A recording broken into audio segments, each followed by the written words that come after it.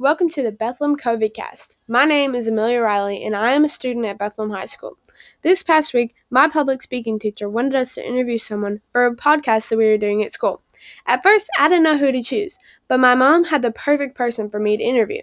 I interviewed a local to Bardstown, Debbie Abels. To those of you who don't know Debbie, she has her own newsletter called Simply Put. She has been doing the newsletter for 13 years. She delivers to Nelson County and 3 surrounding counties. During the interview, I asked Debbie a series of questions about her experience with the quarantine. We talked about how it improved her online website, her opinions on COVID, and how her and her husband have been keeping themselves safe from the virus. I hope you enjoy it. Now, let's get started. So, Debbie, how drastic of a change did the quarantine affect you? Well, in business, immensely. Personally, immensely. Yeah, I'd just say immensely across the board. Yeah. How immensely would you say? Like, did your business go down, or did your personal life change a whole lot, where you couldn't see your friends anymore? Well, I'm of that age that's in the bracket that's bad, and with that, we don't have a lot of family living with us or near us because we're kind of the ones that live out of state. So personally, the way it affected me personally was more with friends and next door neighbors, things of that nature, and then also wanted to be sure that if I didn't get it and give it to somebody else. So I'm a big mask believer, okay? I think we should all do what we can do for our fellow man, not necessarily just because it's for me. Business-wise, it affected me immensely in the standpoint that it stopped me from being able to print my newspaper that I create here in Nelson County and 3 other counties. And being able to put it out into the stands. We had over 300 locations. Well, I couldn't put the newspaper out because it would have been thrown away. If anybody touched it, that was it. So we always had an online presence, but it was very, very minor. And it has made us rethink and realize that we weren't just print, that we could be social, as well. And fortunately, it's been a positive for me. On that standpoint, which I'm surprised, and opened my eyes up to the fact that, if you don't change with change, you're going to die. So we decided we would go ahead and venture into it and push it. And our last count, I used to maybe have 400 that would visit the site on a regular basis. And at last count, we were 14,885. So we have done quite well with it, and then it has made a shift to where we're opening a sideline business where we're going to have coupons on a Facebook page and help small businesses, help ourselves, help small business, and also help buyers in town. So good things have come out of a bad situation for us. But yeah, I'm still paranoid, Yeah. and still watch everything I do, and on that, watching Governor Andy at 4 o'clock and seeing that, oh my gosh, that it's ticking up again, and I kind of stay in tune on that and try to not be overly crazy about it, but I certainly believe it's serious, and it ain't going away until we all behave ourselves. Did your opinion about the COVID change throughout the pandemic, at the beginning to the end? Did it change any? It's fluctuated. I kind of roll with the tide, and I've tried to stay more away from the general news because it's so negative. And since we put out a positive paper, I'm more inclined to look at things positively anyway. I'm very fluid with it. Is really about the best way to describe it. Did you and your family members get closer, or did you sort of drift apart or stay the same? Well, my son lived in Seattle, and he started working for Amazon the day that COVID hit there. And it was the very day.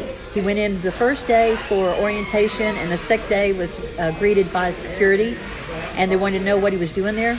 And he showed them that he had a name tag, but they didn't even have him on the roster yet as working there for the security. So they said, well, we got to send you back. Did you not get the email that we are closed? And he works for headquarters at Amazon, which is right downtown in the middle of all of it. Oh, my. And with that, that was one of the first places in the United States to get hit really heavy with it.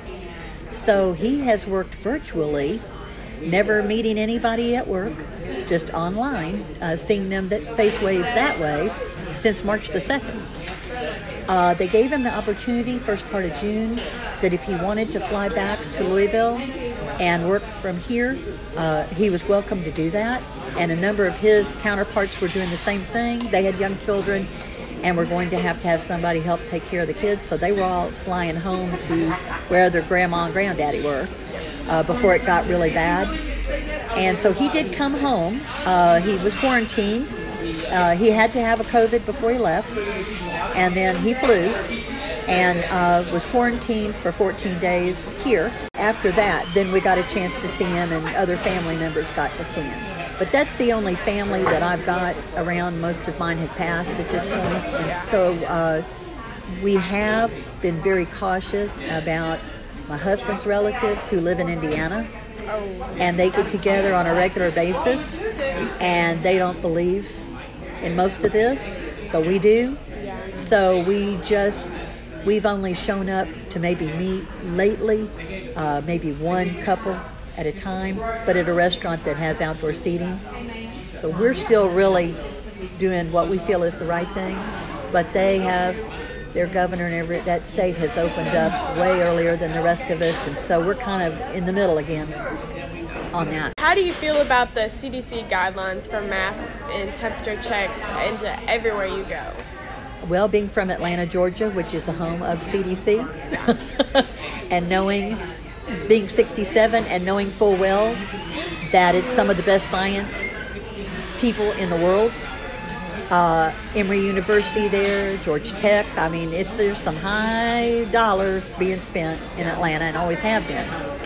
And so, nope, I'm a total believer in the CDC, and I am a total believer in Dr. Fauci. Are you taking any personal precautions, like limiting how much social interaction you get or times you go to the grocery store a month? Yeah, I'm very much a time management person anyway, and if I know I'm going in a direction where maybe a big box store is that I would go to, I really try to pawn that off mostly on my husband, but when I can't, I will try to wrap it around where I'm going anyway. But I will tell you, since my paper is a promoter of small business, I have always promoted small business, and I put my money where my mouth is. Yeah. And so I tend to shop more at the smaller places that aren't as crowded, having the same product, maybe better, and extremely better customer service anyway. Okay. So my kind of idea of having to go to a big box store for things I need on a daily basis is kind of my vision of hell, because I don't like it anyway. Yeah. So my husband, though, his business requires him to go to a few big boxes. And with that, I will tell you, he's very, very cautious. He wears his mask. He uses the sanitizer. He takes a rag and wipes down the cart before he starts pushing it through. He makes sure that if I'm with him, that I'm doing the same thing. And he usually tries to find the same cashier that's at one of the places he's at probably 4 or 5 times a day. That's very smart. And he feels safer that way. So yes, he's paying attention. That's good. Well, that's all I have for you today. Thank you for letting me interview. Well, I appreciate you picking me, and good luck to you. Thank you. Stay safe. Well, that's all I have for you guys today. I hope you enjoyed the Bethlehem COVID cast. See you next time. Bye.